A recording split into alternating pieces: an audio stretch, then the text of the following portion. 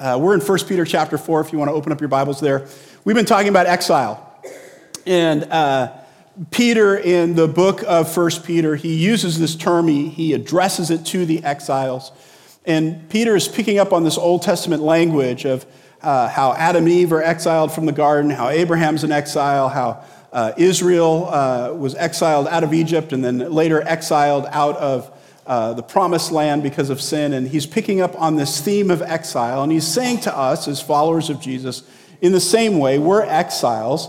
And then he is telling us as exiles how we are to live in the times and days in which we live. And so there's been a lot of instruction in that, and we've been kind of through that. And we're going to cover this a couple of times, but this is the first time. I just want to begin to address this question now. Peter has been bringing up exiles and all these different things. We've had some tough sermons the last few weeks. I hope this one is just a little bit more tangible and practical. I think they all have been, but this one hopefully maybe a little bit more. In the sense of, how do we, as Christians today, how do we live in this idea of what does it look like for us to keep our identity and live at exiles at the same time? Okay, how do people recognize us? How do they see us? How do they go, oh, they're different, they're believers from last week, 1 Peter 3:15. How does somebody notice your hope? How does somebody see? How do we keep our identity as exiles? And we're going to look at that from 1 Peter chapter 4, and we're going to look at 4 things this morning, 3 on your notes.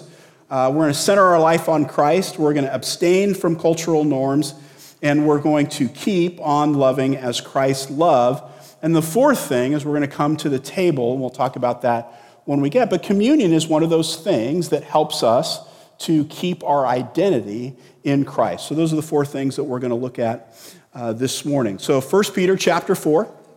And we're going to look at the first 11 verses.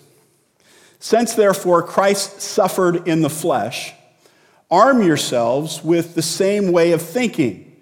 For whoever has suffered in the flesh has ceased from sin, so as to live for the rest of the time in the flesh, no longer for human passions, but for the will of God. For the time that is past suffices for doing what the Gentiles want to do, living in sensuality, passions, drunkenness, orgies, drinking parties, and lawless idolatry. With respect to this, they are surprised when you do not join them in the same flood of debauchery, and they malign you.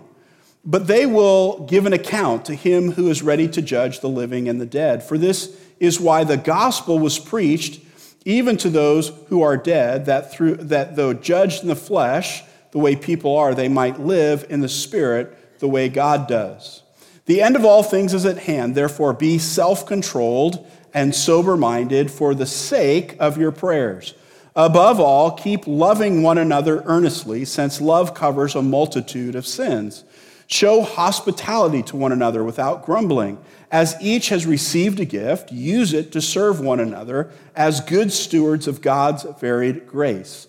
Whoever speaks as one who speaks oracles of God. Whoever serves as one who serves by the strength that God supplies, in order that in everything God may be glorified through Jesus Christ. To him belongs glory and dominion forever and ever. Amen. So we have a nice little section here. If you look up just real quickly at verse 6, that one's kind of the one that kind of stands out of what is Peter talking about here. For this is why the gospel was preached even to those who are dead. Look, before we come to Christ, we are dead in our transgressions. The gospel is not preached to, graveyards. It's preached to people who are alive, but they are spiritually dead. And this actually goes back to our interpretation, or my interpretation of the 1 Peter passage about Jesus preaching to those in prison, right? And we talked about how Christ preached through Noah, and he was preaching to living people, but they were later condemned. And sometimes we talk about people in past tense. And so here again, we have the idea of the gospel being preached to those who are dead. For though judged in the flesh, the way people are, they might live in the Spirit the way God does. So they have an opportunity for life. So 3 things in keeping our identity this morning. Center our life on Christ, abstain from cultural norms, and keep on loving the way Christ loves. So first of all, keeping our identity. The way that we keep our identity is to center our life on Christ.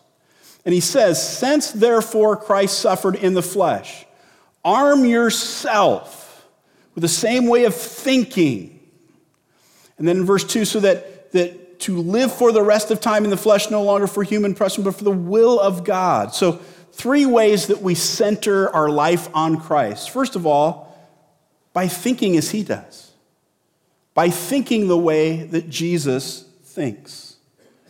Think. Now, I've said this before, but when I was a youth pastor many, many years ago, it was a really popular thing for youth to, there was a what would Jesus do t-shirts and bracelets and hats and everything. And I had a pretty good sized youth group, and so one day I said, how many of you own something with WWJD on it? And almost all the kids raised their hand. And I said, okay, how many of you one time this week have read anything from the Gospels? Nobody.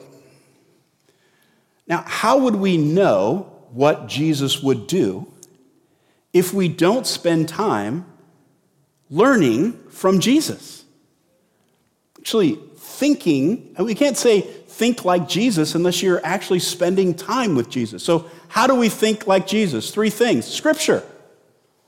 We have at our church a reading program to read through the New Testament every year and the Psalms and the Old Testament over 2 years. And I know I talk about this a lot, but I just don't know how we can think and act and be like Jesus unless we're spending regular time in God's Word. Sunday morning is not enough. Small group is not enough. We need to be in God's Word. Now, I already hear some of the objections because some of you are going, Dave, I'm doing the reading right now, and we're in 2 Kings. Tell me what I'm learning about Jesus. Well, I understand that this section on the Kings is very difficult, and we'll have small group tonight, and I'll ask the question, what stood out to you? So I'm going to use my what stood out to you comment now here, so my small group will hear it again. But one of the things that stood out to me is there's a couple kings that are mentioned. There's a lot of kings that are mentioned, right? And so we come in 2 Kings chapter 12 to this Jehoash. And Joash was like 16 when he becomes king. And it says, and he did what was right in the eyes of the Lord. That's the good comment you want behind your name in 2 Kings. It said he did what was right in the eyes of the Lord, but he didn't remove the high places. That was a negative knock on him. And then he does a bunch of temple fixing up and different things like that. And then they all end with, and the rest of his acts, aren't they recorded in this, la, la, la, la. And then a few chapters later, in chapter, It's chapter 15, and I'm not going to get his name right, Azariah, and he becomes king, and it says, and he did what was right in the eyes of the Lord, but the high places were not removed. And so the Lord gave him leprosy. And I said, well, wait a second. That's not fair.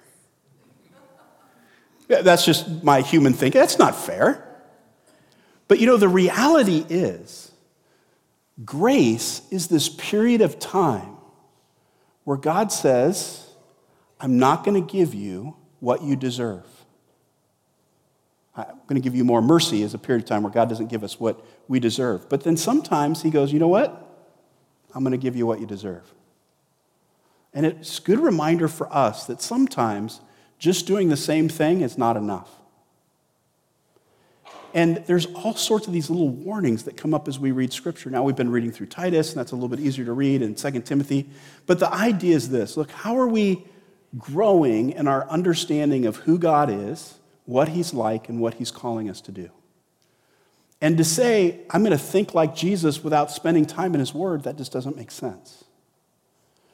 Second, one of the ways that we begin to think like Jesus is through prayer. Now, prayer we think of too often as just me saying a bunch of stuff to God and hoping some of it hits the ceiling and God takes it.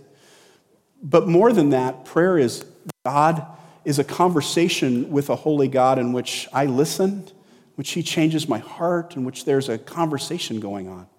And so we need to be in prayer. And then we talk about worship.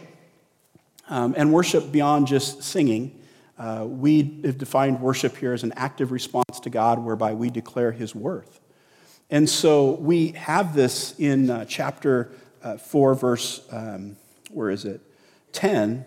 As each of you has received his gift, use it to serve one another. That's worship. It's an active response where we do something in service to glorify God. So how do we change our thinking? Scripture, prayer, worship, just a few things. Also, how do we center our life on Christ? Through suffering. And I don't want to build up next Sunday too much, but we're talking about suffering, so you definitely want to be here. Yay. But Peter says a lot about suffering. And it's really kind of interesting to me, the range of suffering, because he talks about Christ's suffering. And we can picture that. And then he says, it was kind of interesting because the suffering he mentions in this passage is people malign you when you don't go to their orgies and their drunken parties. You go, well, that's not suffering. So there's a pretty big range there of what Peter is referring to as suffering. And so I want you to be encouraged this morning. There's something about suffering, and again, we're going to talk more about this next week, but that just reminds us of the story. And it goes something like this in this passage. Christ suffered. Verse 1, Christ suffered in the flesh. And when Christ suffered, he defeated sin. Whoever has suffered in the flesh has ceased from sin so that he, so as, verse 2, to live for the rest of time in the flesh, no longer for human passions, but for the will of God. So Christ suffered, defeating sin, so that we, in faith, as we receive Christ, as we repent of our sins and follow him, that we leave this old way of life. And what Peter says in verse 3 is really interesting. For that time that is past suffices for doing what the Gentiles want to do. So what he says is, it doesn't matter when you came to Christ. I don't care if you grew up in the church. I don't care if you came to Christ a year ago. He says that however you lived before Christ, you had enough. It was enough. Now move on from that. Now, some of us that grew up in the church, we heard these testimonies when we go to church on Sunday evening. Some of you remember them, and somebody would get up and say, oh, well, before I came to Christ, I had a bunch of money and slept with a bunch of girls and did a bunch of this, and drugs and all this stuff. And then I came to Jesus.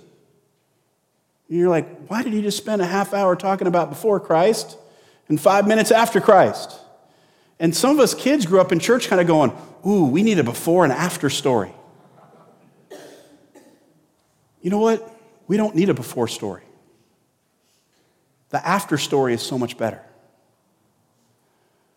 And I think that I grew up with a wrong view that if I was going to understand the world, then I had to experience it. Which, by the way, is the lie that Adam and Eve bought off in the garden. Do you want to define good and evil on your own, or do you want God to define it? And I was sharing with my students this week in one of my classes, when we talk about this idea of sin, there was nobody that was more human on the face of this planet than Jesus. He was the perfect human being. He was fully God and fully man, but he didn't need to do all that other stuff. And so Peter says there was a time for that, and it's over, and it's enough. Christ suffered, defeating sin, so we leave the old way. God will judge the old way, verse 5, and we are given a new life in Christ. That's the gospel. Christ defeated sin. When we place our faith and we repent of our sin and trust in him, we are given new life. Be encouraged. That suffering, something Christ did, and we will encounter it in different ways too. So keeping our identity, center our life on Christ through his thinking, his sufferings, and third, his will. He says there in verse 2 that the passions, no longer for human passions, but for the will of God. There needs to be a change in what we're going after. No longer what the world is going after, but our passion is to do the will of God.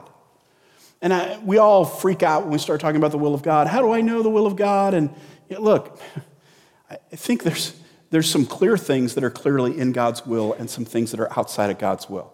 And he is saying, you want to know what God's will is? Love God, love people. Make disciples. You'll be okay there.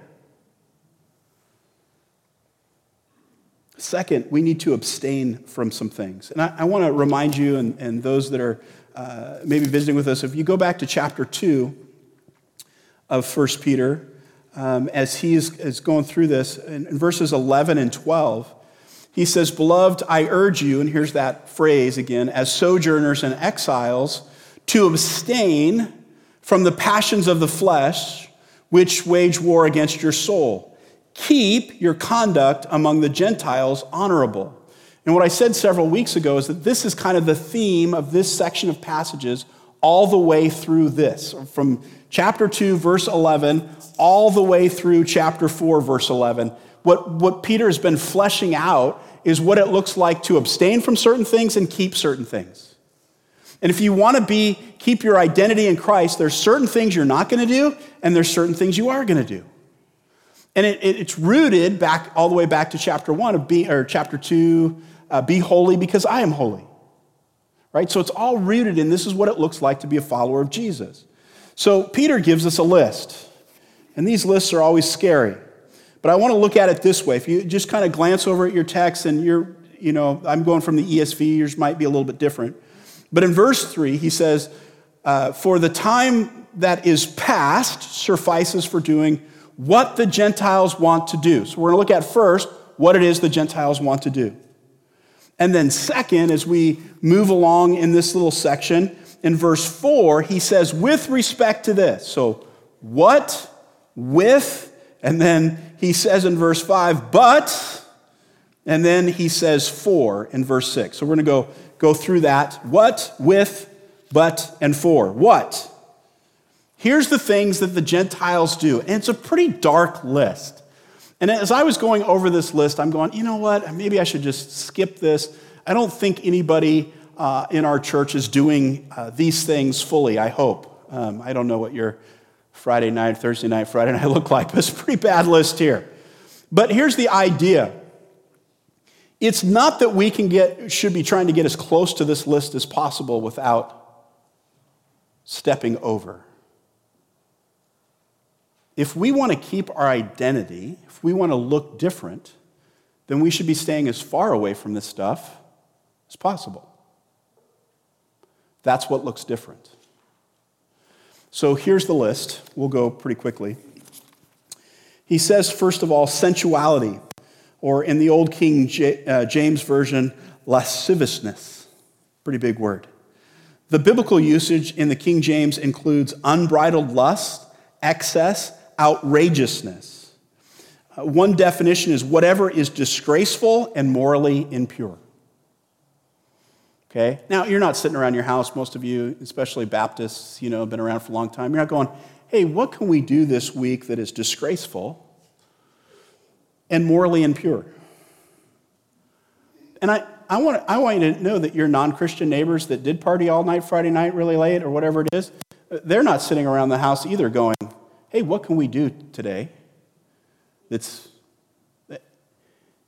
But sometimes there's things that bring us to that point. How do we stay away from that? Next word is passions. It has the idea of coveting, desires, craving. If you're looking at those things and going, that kind of looks kind of fun, am I missing out? That's passions. He mentions drunkenness, and I looked up the Greek word, and it means drunkenness. It's pretty basic. There was no need for further study there. I actually missed a word on my notes, and I was reading this morning, and I don't know if I did it on purpose or on accident, but he has orgies listed there. I skipped right over that on my notes, and I think the King James is revelry or something like that. And I looked up that word, and it actually was kind of a mess of a study that led you down just a whole bunch of different rabbit holes, but it seems like Peter was thinking of something specific here to me, and that there was some practices in the Greek-Roman world where it's described as half-drunk men drinking would parade around with torches, and they would go to guys and gals' houses, and they would sing, and the party would just go till late in night. And it was all about worshiping the god of the vine, okay, so wine. And so and these parties, I don't know, it's really hard to imagine, but somehow apparently the drinking led to kind of sexual activity. I don't think that happens in our society at all, but somehow drinking impaired their thinking, and it led to a bunch of, just wild living. And so Peter's like going, that party that marches down the street? Don't join it. It's not a bad transition. That party that's marching down the street, or that party down the street, maybe you shouldn't join it.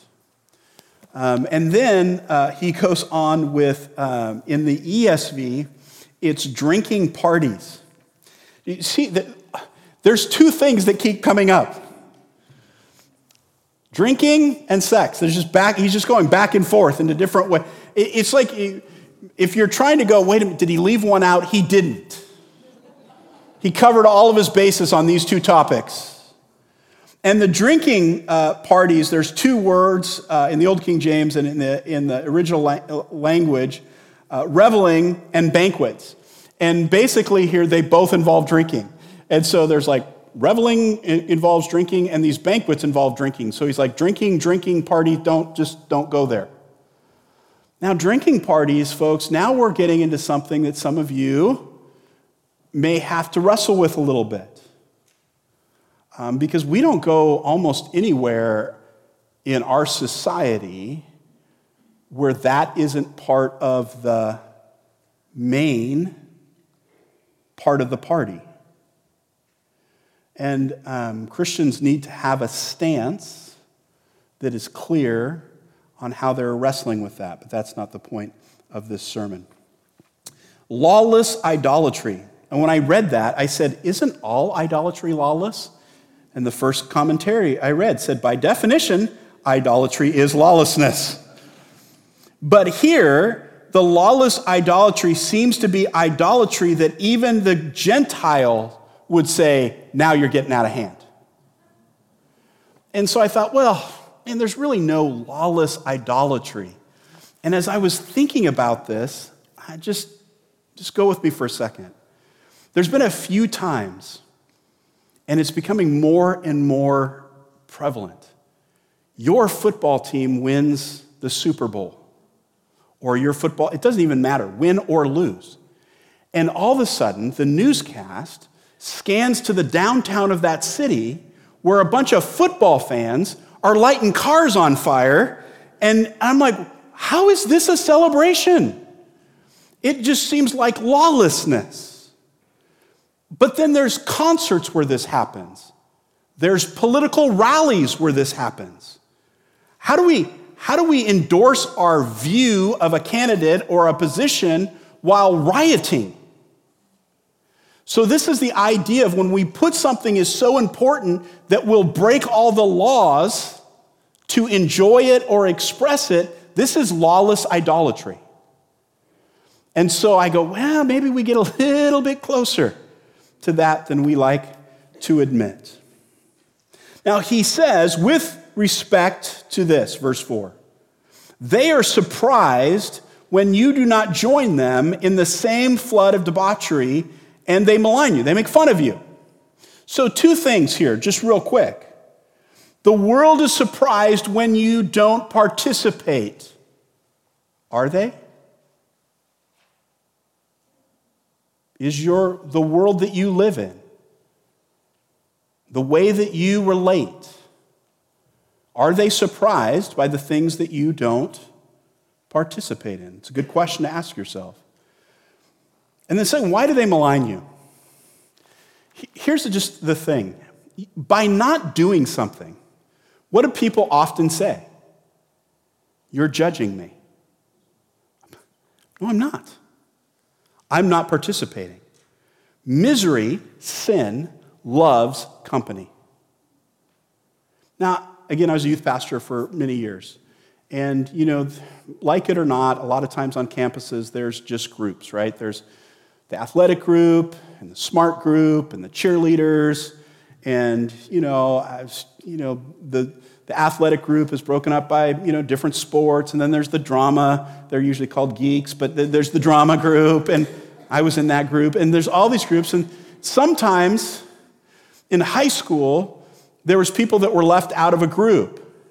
But there was always, in my schools, there was always one group that would always accept you. And that was the drug group, whatever the drug was. There was only one requirement to be in that group. You took the drug. That was it. You didn't have to be athletic or smart. It's the easiest group to get into. And so we are often fighting to be a part of a group, to be accepted, and we'll even argue and saying, well, I'm trying to be relevant so I can share Christ with my friends. And so we participate so much that there's no difference. So he says, but, verse 5, but they will give an account to him who is ready to judge the living and the dead. And I'll just say this, if he's going to judge those people, we also have to stand and give an account. And then verse 6, for this is why the gospel was preached, even to those who are dead. Look, what we are to preach is life and newness and change in Jesus Christ. So first of all, we need to keep our identity. Second, we need to abstain from some things. And I'm not going to make you a list and say this is okay and this is not okay. The church has done that. It's become very legalistic. But it is something I will say that my wife and I talk about often. How are we, and I get it, I'm a pastor, so how are we being viewed? But we're more concerned with what we're communicating with our kids right now. Okay? I've given up trying to please you guys a long time ago. I'm not going to get there. And I'm not trying to please my kids, but I am trying to make sure that I'm being consistent in the message that I'm preaching to them. So we have that conversation all the time. When we go to work parties for Janine, we talk about what is it we're presenting? What are we doing? We're thinking about how we are perceived, not because we want people to like us. I mean, again, if I wanted people to like us, we would not have become Baptist preachers. But we want to be a light. And then finally, keep on loving as Christ has loved. Look at verse 7. And here's the overarching reminder here. The end of all things is at hand. Therefore, be self-controlled and sober-minded for the sake of your prayers. Above all, keep loving one another earnestly, since love covers a multitude of sins. So we've talked about some things that we maybe need to abstain from. So what is it that we should keep? Number one, through self-controlled, Christ-centered prayer. That's what we're to keep. How do we make God's love evident? Through self-controlled, Christ-centered prayers. Let me read this again. You have to catch this. The end of all things is at hand. Therefore, be self-controlled and sober-minded, listen, for the sake of your prayers. This is the second time that Peter has said, if you're doing the wrong thing, it hinders your prayer life. That's important to me. If you want to keep the communication going with God, if you want to see God working through your life, then husbands, love your wives. Second, be self-controlled, all of us, and be sober-minded. In other words, have clear thinking. How do we have clear thinking? We read scripture, we're in worship, we're in prayer. I mean, these things all tie together. Self-control. When we are out of control, God can't work through us because we're not submitting to him. Keep on loving as Christ loved through this love. He says, above all, keep loving one another earnestly. Look at it again, verse 8. Above all, keep loving some people. Keep loving the ones you like. No, man, here's, I think, and then he goes on to say, love covers a multitude of sins, which seems out of context here, but here is what I believe that Peter is saying. The Christian life equals community. If you're going to be in the Christian life, you're going to be in community with other Christians. You're exiled, you're the minority, you're cast out. The other group is maligning you, so the group that you're going to be in is going to be the Christian community. I just listened to a really good podcast this week, and the guy was talking about, he did really in-depth research on what some of these house churches in Rome and in Asia would look like. And I learned so much stuff I hadn't really learned before. He said, but, we see that there was, of these letters, right? There was slaves and there was citizens. So there was rich and poor. And they were all meeting together, something you didn't do in that culture. And they were meeting in houses. And so you've got these group of people who don't usually meet together, getting together in these houses, and they're singing songs, and they're worshiping, and they're acting like they're all equals. And he mentioned the passage where it says, it's speaking in tongues, which, we don't go down that road, but he said, when the outsider comes in, and he says, look, the only place big enough for any of these house churches was in your little porch area. And you know what those porch areas was your shop. It's where people came to buy the chairs you were selling or the fruit you were selling. And so he's saying where you're having church was like right in the middle of your home business. So people could be coming in at any point in time going, what in the world is going on here? Okay, now sometimes people walk into our church and go, what is going on here? But most people know. And so there's this outside-in thing, and he is saying, look, if you're going to be in the Christian life, you're going to be in community. And what we know from Scripture and from life is that community brings problems. It brings hurt. When you're in community, we rub up against each other the wrong way. And so he says, I want you to have love, which is this community thing, and we recognize when you're doing that there's going to be hurt in the community. And so hurt then finds healing in forgiveness. Here's something that's happening in the community. We're all in community together, we rub up, we hurt each other's feelings, and we're being reminded, love covers a multitude of sins, that hurt finds its healing in forgiveness. Now that's hard. And I think in here, implied, is two different ways that forgiveness happens. Forgiveness happens through loving forgetfulness. Love covers a multitude of sins. You know what? In love, I'm going to let that go. Now, some of us, we keep thinking about it and we can't let it go. So sometimes forgiveness happens through loving correction as well. It happens through loving forgetfulness and loving correction. That's community life right there. Now, he mentions a few things more specifically. In verse 9, he mentions hospitality, which we try to emphasize here. And again, hospitality isn't just welcome to church. Hospitality is welcome to my life, welcome to my home, welcome to spending time together. There was an interesting research project. Again, I just kind of read through it. I need to write this stuff down. But this guy did this research project, and they found that business deals, this is not a church study, business deals were more successful when the business people shared a meal together. And there was a greater amount of success if in that meal they all ate the same thing. Different than going to a restaurant and everybody getting to pick their same thing. But the business deal lasted longer, was more successful if they all got together and ate a meal together and had the same thing, shared something in common. Now, if that's true in the business world, which everybody's going, you're going to have to show me that research project. How much more in the church? How much more when we really sit face to face with people and and work these things out. And then through service. In verses 10 and 11, he's talking about using our gifts and serving one another. If it speaks, it's service, do it with God. And so whatever that is that you're doing that together. That's part of that community and sharing in those things. So here's some application and action and where we're going over the next few weeks.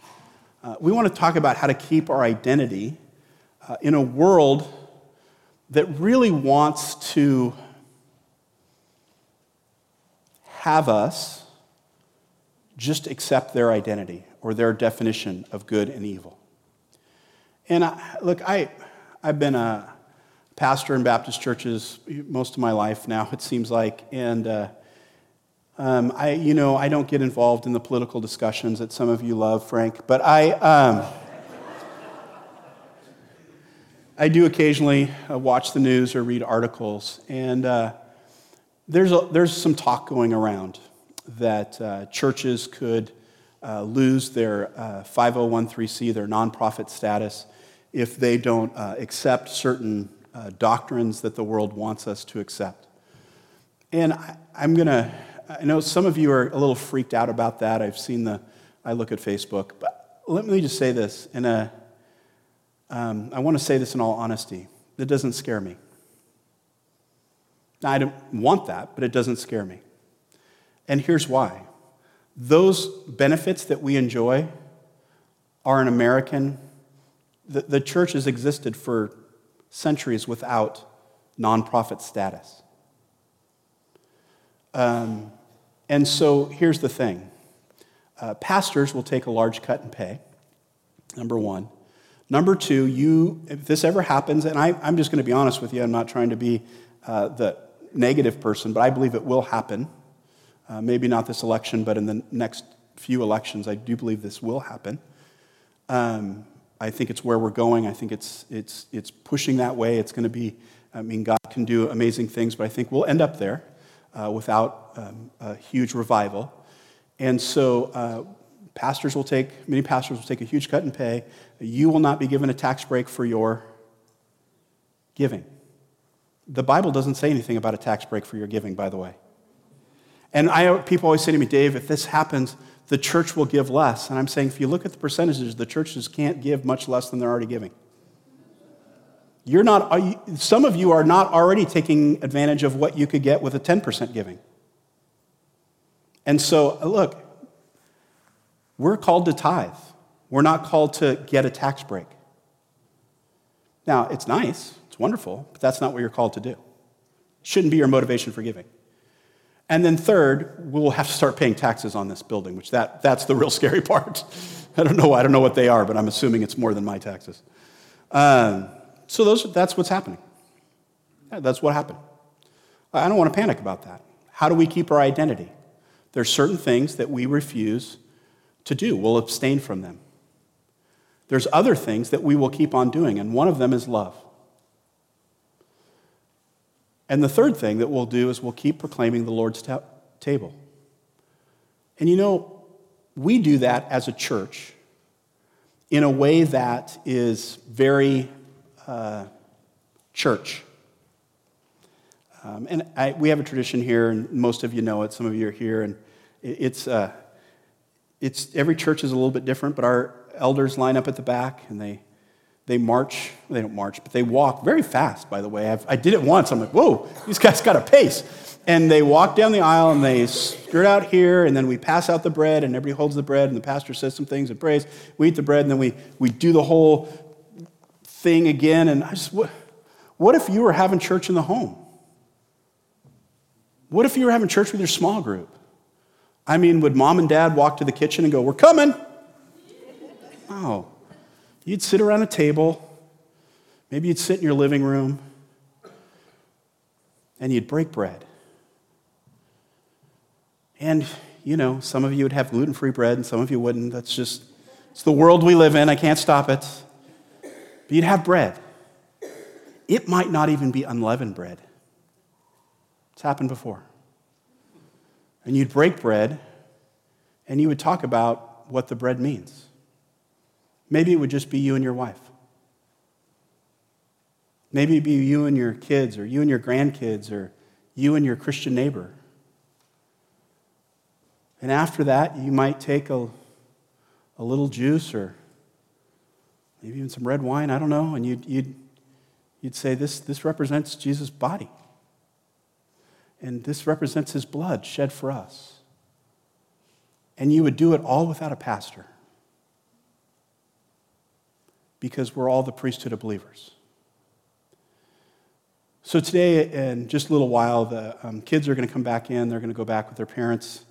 We're going to dismiss. We're going to sing a song. We're going to have just some piano playing. And you can come up. There's a table at the front and there's a table at the back. And we just want you to take communion on your own, without prompting. Have a conversation with the person next to you. Maybe you see somebody who can't get up. Maybe you take them communion. We will have one of the ushers here passing out communion. If it's some of you, you don't need to get up, and it's okay. We'll bring it to you. Some of you can get up. And you say, well, are you going to dismiss us? No, there's no order. There's no marching. There's just communion. And we're just going to spend a little bit of time. And what if we had to do it? You know, there's churches that do it in the dark, right? They have to. They do it in villages and in homes and in churches by secret. Some people might be so afraid that they don't buy the bread and the juice at the same place. So we can come to the table and remember our Lord as followers of Jesus Christ. So I'm going to have the worship team come up here, and the benevolent offerings are up here. We're going to take our regular offering at the end. The kids are going to come back in as we're singing the song. I see heads bobbing around, I think, back there. And then after we sing the song, I'm going to pray, and then I'm just going to dismiss you at some point in time to come to the communion table. And even asking the worship team that they can go down and grab communion, go to the front or the back. If you need help, we'll bring it to you. If you need help, just ask the person next to you to get. That's even better. Do it as a thing. So we're doing communion as families or couples or even as individuals without all the extra stuff, okay? As a way to live in exile before our Lord.